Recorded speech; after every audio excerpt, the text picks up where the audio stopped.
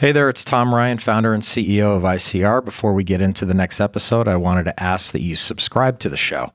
It'll help us get even more unique and interesting guests on the podcast and in turn continue to educate management teams and the growing ecosystem that creates value for fast-growing private and public companies. And while you're at it, head over to Apple Podcasts and leave us a 5-star rating. Very much appreciated. While we're moving in a positive direction on the domestic economy in China, U.S.-China relations are unfortunately right now moving in the other direction in a negative way. These are misperceptions leading to apprehensions about where China sees its role in the world. I think you can draw some sharp contrasts between the way China looks at its role in the world and the way Russia today looks at its role in the world.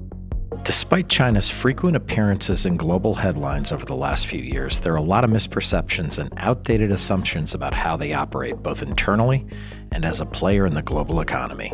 China has gotten wealthy and stable by participating in the global infrastructure that the U.S. and Britain created after World War II.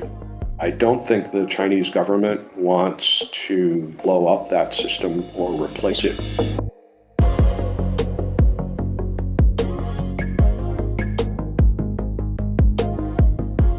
Being a public company can be hard. Small missteps can have outsized consequences. I'm Tom Ryan, founder and CEO of ICR, and over the last 20 years, we've helped thousands of companies understand and navigate the stock market and the media. We'll demystify these and other increasingly complex stakeholder groups so you can focus on what you do best, building your company and unlocking your true potential. This is Welcome to the Arena.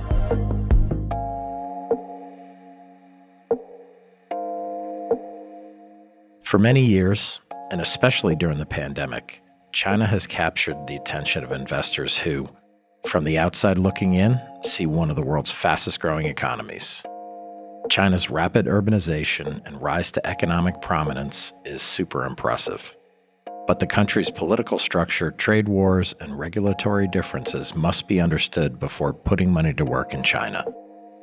Here to give us an insider's perspective is Andy Rothman, an investment strategist at Matthews Asia, the largest dedicated, active U.S.-based investor in China, and they also cover broader Asia. Before heading to Matthews, Andy spent more than 20 years living and working in China, first as a student, then as an American diplomat, eventually running the macroeconomics office of the American Embassy and assisting in China's WTO talks. At Matthews, Andy is primarily responsible for developing research focused on China's economic and political developments. The San Francisco-based firm was started about 30 years ago and has always held support for individual investors as well as institutions. I sat down with Andy to discuss the major shifts happening in China's economy, both pre- and post-pandemic, the changing role of private companies in China, and Andy's take on the policies affecting Chinese companies hoping to list in the United States. Let's enter the arena with Andy Rothman.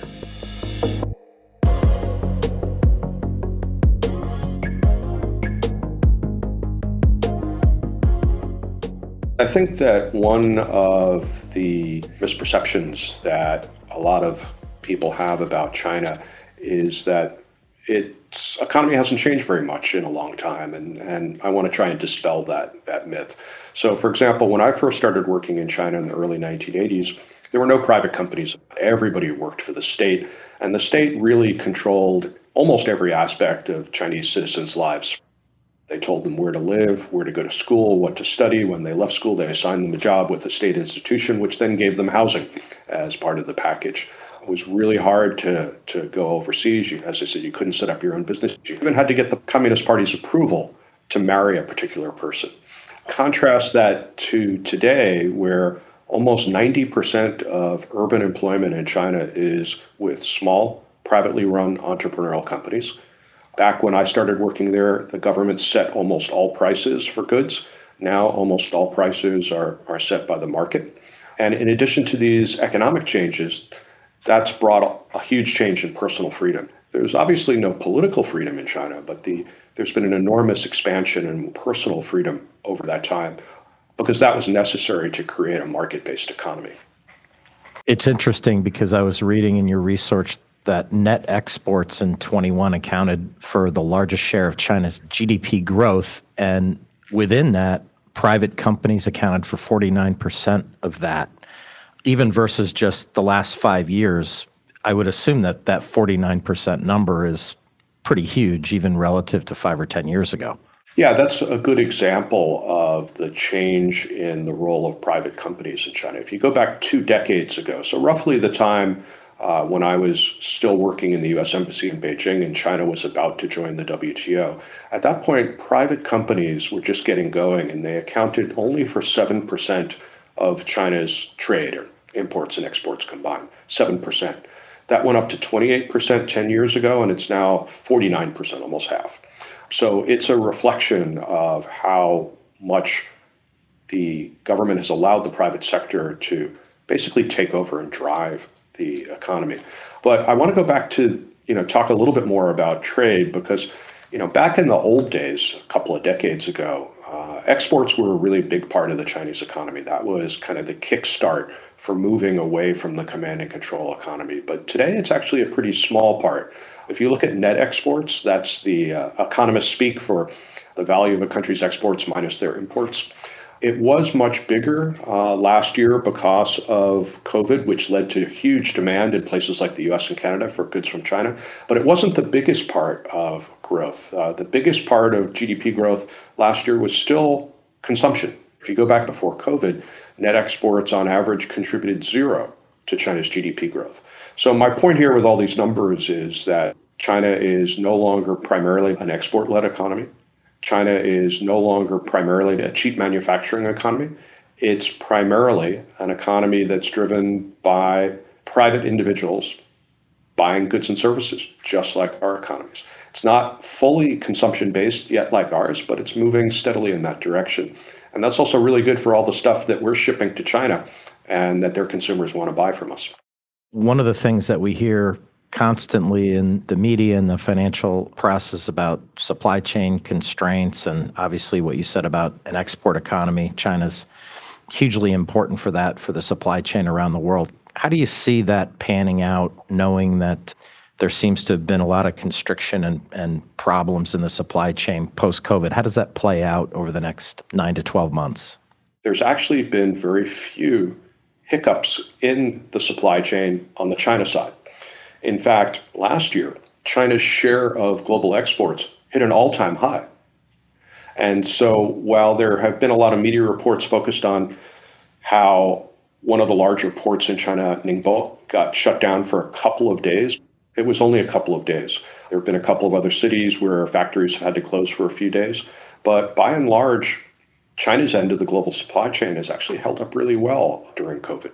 Yeah, and I would imagine that the rest of the world, a lot of the manufacturing shut down. So maybe the net export gains are temporary as kind of things come back around the world. Would that be accurate? Yes, that's my view. I think that as COVID recedes, hopefully, in the coming quarters, manufacturing around the world will pick up steam again. And then you'll see the share of Chinese exports around the world going back down to where it was before COVID, and the contribution to exports in the Chinese economy going back down to where it was before. So it's still a significant source of jobs, especially for less well-educated workers, but it's not the biggest driver of the economy. China's actually going through a similar transition now that we've been going through since the late 1950s, which is that as we get richer, a larger share of our spending as consumers goes to services rather than to goods, and therefore our workforce has been shifting since the late 1950s from manufacturing to services. And China, in the last few years, has just started going through that shift too. And Germany's gone through it, Japan's gone through it. It's a natural evolution as consumption shifts from goods to services, employment shifts from making goods to providing services. Where does manufacturing go? Obviously, there'll still be a lot of goods manufactured in China, but will that kind of broadly spread out over the Asia region, or where does that go? Yeah, two things are happening. The employment impact of manufacturing will shift just like it has in the United States. So, for example, as I said, manufacturing employment as a share of total employment in the United States has been falling since the late 1950s. But manufacturing output in the United States has increased really rapidly, especially in the last couple of decades, through productivity gains largely driven by technology. And China's going to go through the same thing. So it's going to still make a lot of stuff, but fewer people will be employed there.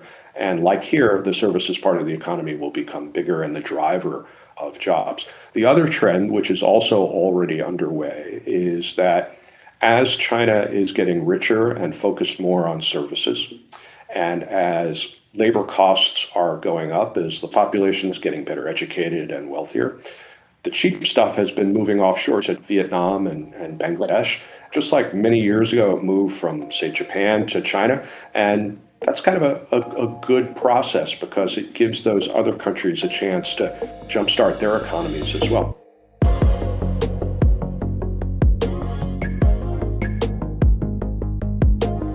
In the last 18 months, even an amateur observer of Chinese economics will have heard the headlines about technology companies coming under greater government control and the weakened state of the residential property market. I asked Andy for his expert opinion on these commonly cited issues and what he's observed as an easing cycle in the Chinese market. So the way I look back on last year is that it was a year when the Chinese government was focused on reducing risks rather than focused on economic growth. They wanted to reduce a number of risks. One of them was in the property sector, which is highly fragmented. Thousands of developers, most of whom only have one or two projects, a lot of very poorly run and risky developers. And they wanted to try and promote consolidation in that industry by squeezing out the worst players. And so in May of last year, the Central Bank of China went to commercial banks and said, stop issuing mortgages for a while. Let's see what happens. They overdid it and they went too far, as they often do with these things. And the property market froze in the second half of the year. And there's a bunch of developers, maybe 10 to 20, that are unable to pay their debt right now because nobody's buying new flats from them. But the government is also stepping in to encourage other developers to take over those projects. They are trying to shake this out, and I think by the summer we'll go back to a stable, healthy market, and I don't see it as a ticking time bomb. Important differences in the property market is cash. You remember we had a housing crisis about 10 years ago. For me, The one statistic that illustrates why we had a housing crisis was that in 2006, right before the crisis, the median down payment for a new home in America, the median was 2% of the purchase price. Prices go down a little bit and a lot of people are underwater. We also had amazingly reckless mortgage securitization. And in China, by regulation, minimum cash down payment's 20%. Every bank I've spoken to over the years, it's 25% cash down. Now, on the tech side, it was a similar kind of thing. It was about cracking down on risk, but the tech risks were different. I think overall, last year, the Chinese government was saying, we're worried about the same thing that people in the US are worried about. We're worried about income inequality. We're worried about inequality of wealth, unequal access to healthcare and education. And we're also concerned that some of the largest tech players are using anti-competitive practices to prevent smaller firms from catching up to them. These are the kinds of things that we've been talking about here in the US for a long time, right? We keep talking about Amazon and Facebook and Google, but we don't do anything about it. In China, in part because it's a one-party authoritarian regime, it's easier for them to make a decision and act on it. And they did that. And like I said, they often overdo things when they start out. So the crackdown on tech was not about reducing the role of private companies in China. The Chinese government, I believe, loves their equivalent companies like Alibaba and Tencent. They're great companies. They drive a lot of employment, but they are concerned about those issues that I was talking about, those social issues. And I think they watched how politicized discussions about dealing with those issues have become in the United States in the last few years. And I think they decided that they should act now before it got overly politicized, before the problems got too big. So I think what they're doing is trying to deal with these social and economic concerns, just the same concerns that we have, in a more heavy-handed way that we might not be supportive of. But I think their objectives are reasonable. And if they're halfway successful at trying to deal with these issues, then I think over the longer term, the environment for the Chinese economy and for investors like us is actually going to be better. And this year, having gone through that crackdown, which went too far last year, I think the focus this year is going to be on steadier implementation of the rules that are already out there. For example, the big food delivery company knows it has to pay its gig workers more. That's what the government wants. They want them to contribute more to their Social Security payments. They want to give them better access to healthcare. They want to reduce pressure on how many deliveries they make so accidents go down. Sound familiar, right? Totally. So as an investor, we can also think about the impact that this has on the business model and on the margins, and then look for our clients and say, is this company valued reasonably and is it a good investment now? It's amazing to do all that kind of in a year like 2020 when everything was on complete lockdown. But with that kind of reset happening throughout 2020, maybe mostly towards the end, you talk about an easing cycle now. Is that, when you say easing cycle, do you mean it's maybe a little more hands-off government-wise or more policy easing? Well, I wouldn't say hands-off, because the Chinese government still believes in more government intervention than we're comfortable with here. It's more like maybe a Northern European socialist perspective on the government. They want the economy to be driven primarily by private companies. They want the market to set most prices, but they also want to intervene more when they feel that there are structural imbalances like the income inequality issues. In terms of easing, it's going to be along three lines, and that's monetary, fiscal, and regulatory policy. And on the monetary and fiscal side, it's going to be fascinating in China this year because they're easing already and will be easing more at a time when the US and Europe are tightening. So China's already started cutting rates while we're talking about raising rates. They talked about how they went too far last year in reducing risks in the financial system and over-tightened on monetary policy, on credit availability, and that's already starting to ease and will ease further. On the fiscal side, they really kind of shut down local governments building public infrastructure, and now they're going to allow that to go back to a reasonable pace again. And on the regulatory side, the things that we talked about a moment ago, particularly on the tech companies. So this should be a really strong year for the Chinese economy for that reason, in contrast to what's going to be maybe more headwinds for us. To stay on that theme, if investor sentiment in China improves and the economy continues its momentum, do you think Chinese growth companies, when they go to access capital, do you think they'll list in the U.S.? Do you think they'll list primarily locally in China? I think that this easing process we've been talking about is going to be very positive for investor sentiment in China. And that's important because the Chinese stock market is where most Chinese companies are listed, and it's driven primarily, overwhelmingly, by Chinese domestic investors. Foreigners play a very small role in that market, although we're there, and obviously Matthews Asia invests there on behalf of our clients. But I think that when you talk to Chinese companies that are getting going, they definitely still want to list in the United States. This is seen as the best market for a number of reasons, including that a lot of these companies have foreign private equity investors who are looking for an exit in a market outside of China where the currency is convertible. And we're also seen as the most liquid and best market in the world. But of course, there's another side to this, which is the regulatory side. There's talk in Washington of limiting the ability of Chinese companies to list in the United States and possibly even kicking out the 250 or so Chinese companies that are listed in New York right now on both markets because of a disagreement about audit practices between the US government and the Chinese government.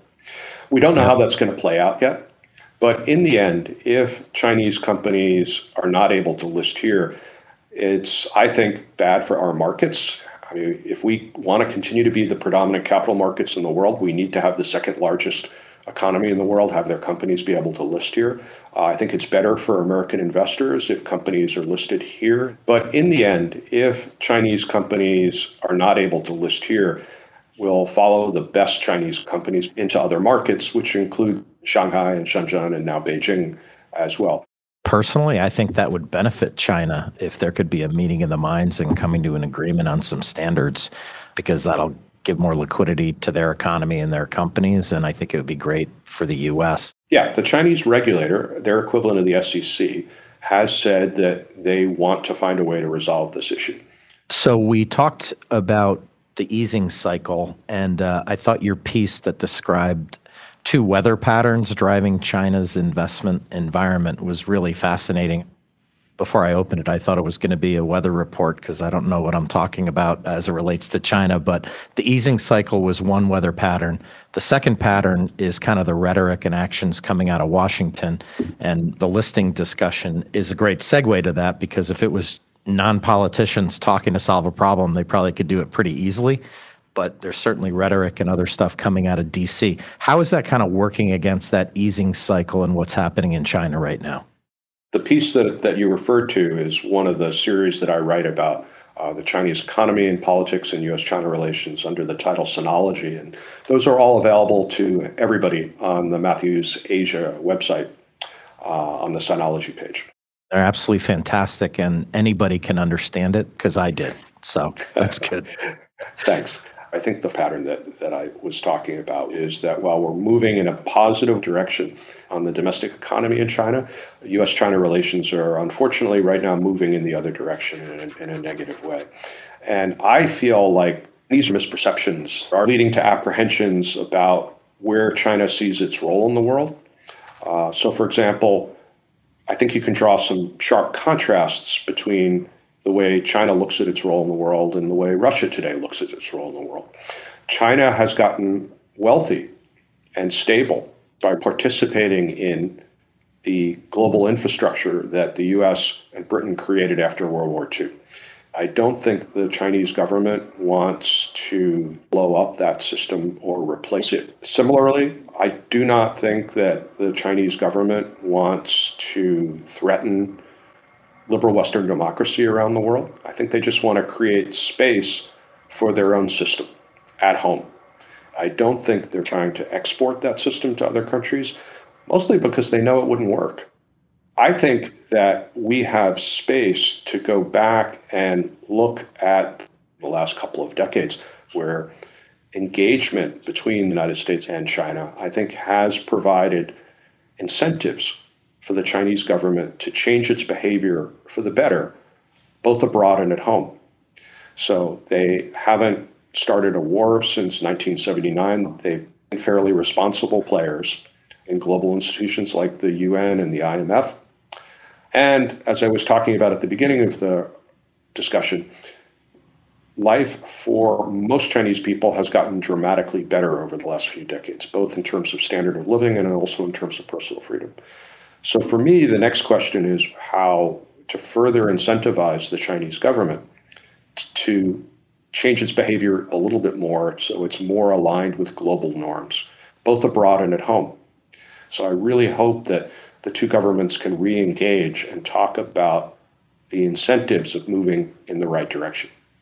I'm just thinking about what you just said. It just seems like the rhetoric is so elevated. And I think, as you rightly point out, one of the biggest risks is that the population of China starts to have a very unfavorable view of America and the citizens of America, which would really be a shame because everybody certainly is looking out for their own country and government. But at the end of the day, there seems to be room for coexistence around the world. I agree. And my experience of living in China for more than 20 years and then continuing to travel back regularly, pre-COVID, of course, is that the vast majority of Chinese people and the majority of people that I've worked with over the years in the Chinese government and the Communist Party admire a lot about the US and other democracies. It's not to say that they want to turn China into a liberal Western democracy, but I think they do want to and have already adopted many of the positive elements of our system. And I'd hate to see that positive sentiment wasted and it'll be hard to recover. I'm very happy that we've seen one positive step in this direction, both for American people and Chinese people in the last couple of weeks, which is that the Biden administration's Justice Department had to change significantly what the previous administration created called the China Initiative, which I think was a kind of a racially profiled way of trying to reduce espionage in the United States that turned out to be highly discriminatory against Americans of Asian descent. And the Biden administration is now changing that. So that's very positive. I guess in closing, Andy, and this is so topical, kind of the Ukraine-Russia situation. In the news over here, there always seems to be stories about how China and Russia have really improved their relationship. What's your take on the situation in the Ukraine and Russia as it relates to China? How do you think that affects the next 6 to 12 months? One of my friends who's an expert on Russia-China political relations describes this as an axis of convenience, and I think that's a good way to put it. I don't think there's a lot of trust. It's not an alliance, and I think that the fact that Europe and the U.S. increasingly have been giving less space to China has encouraged them to cozy up a little bit more to Russia just because they're feeling a little bit boxed in. But I also think the Chinese government made quite a big mistake in the way that they initially framed their response to Putin's invasion of Ukraine. I think they were caught by surprise that the invasion actually took place. But what's been interesting is in the last few days, every day the Chinese government's language about what's happening in Ukraine has been slowly inching a little bit further away from Putin. I think they realize they've made a mistake, and they're now looking for a face-saving way of backing away from that mistake, but also without overly antagonizing Putin, because we have to remember that China shares a very long border with Russia, and they don't want to go back to a period in time several decades ago when that was a really troubled border. My expectation is that we are not going to see China play an active role in helping Putin evade the impact of sanctions that are put in place by Europe and the United States. Do you think they're surprised by the international response, sanctions, et cetera? Do you think they were surprised by the world's reaction to the invasion? Oh, I imagine so. We've never seen this before, and I'm sure it's taken Putin by surprise as well.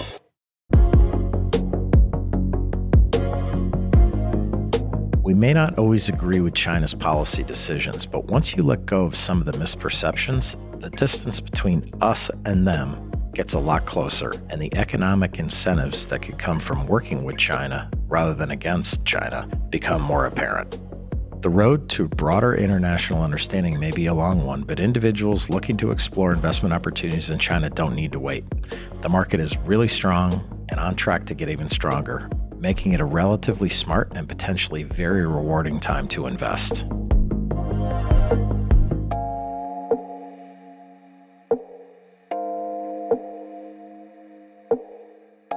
At Welcome to the Arena, we're working really hard to bring you exciting guests and great content. If you found this episode insightful, subscribe to the show on your podcast app and leave us a 5-star rating. The more the show grows, the more interesting voices we can have on the podcast, and in turn, that should demystify a lot of the stakeholders around public companies and soon-to-be public companies. Thanks for listening. I'd like to thank Andy again for joining us on the show today. I know I've learned a lot from this conversation, and I'm looking forward to checking in with Andy down the road. I think it's really cool that Matthews gives investment advice not only to institutions, but individuals, and those individuals are getting a chance to benefit from this kind of top-notch research. I'm your host, Tom Ryan. We'll see you next time back in the arena. References to specific stocks are not intended to be recommendations for specific trading behavior. Comments presented on this podcast are intended for informational and educational purposes only, and do not represent opinions or recommendations on whether to buy, sell, or hold shares of a particular stock. All investors are advised to conduct their own independent research into individual stocks before making a trading decision. In addition, investors are advised that past stock performance is no guarantee of future price performance.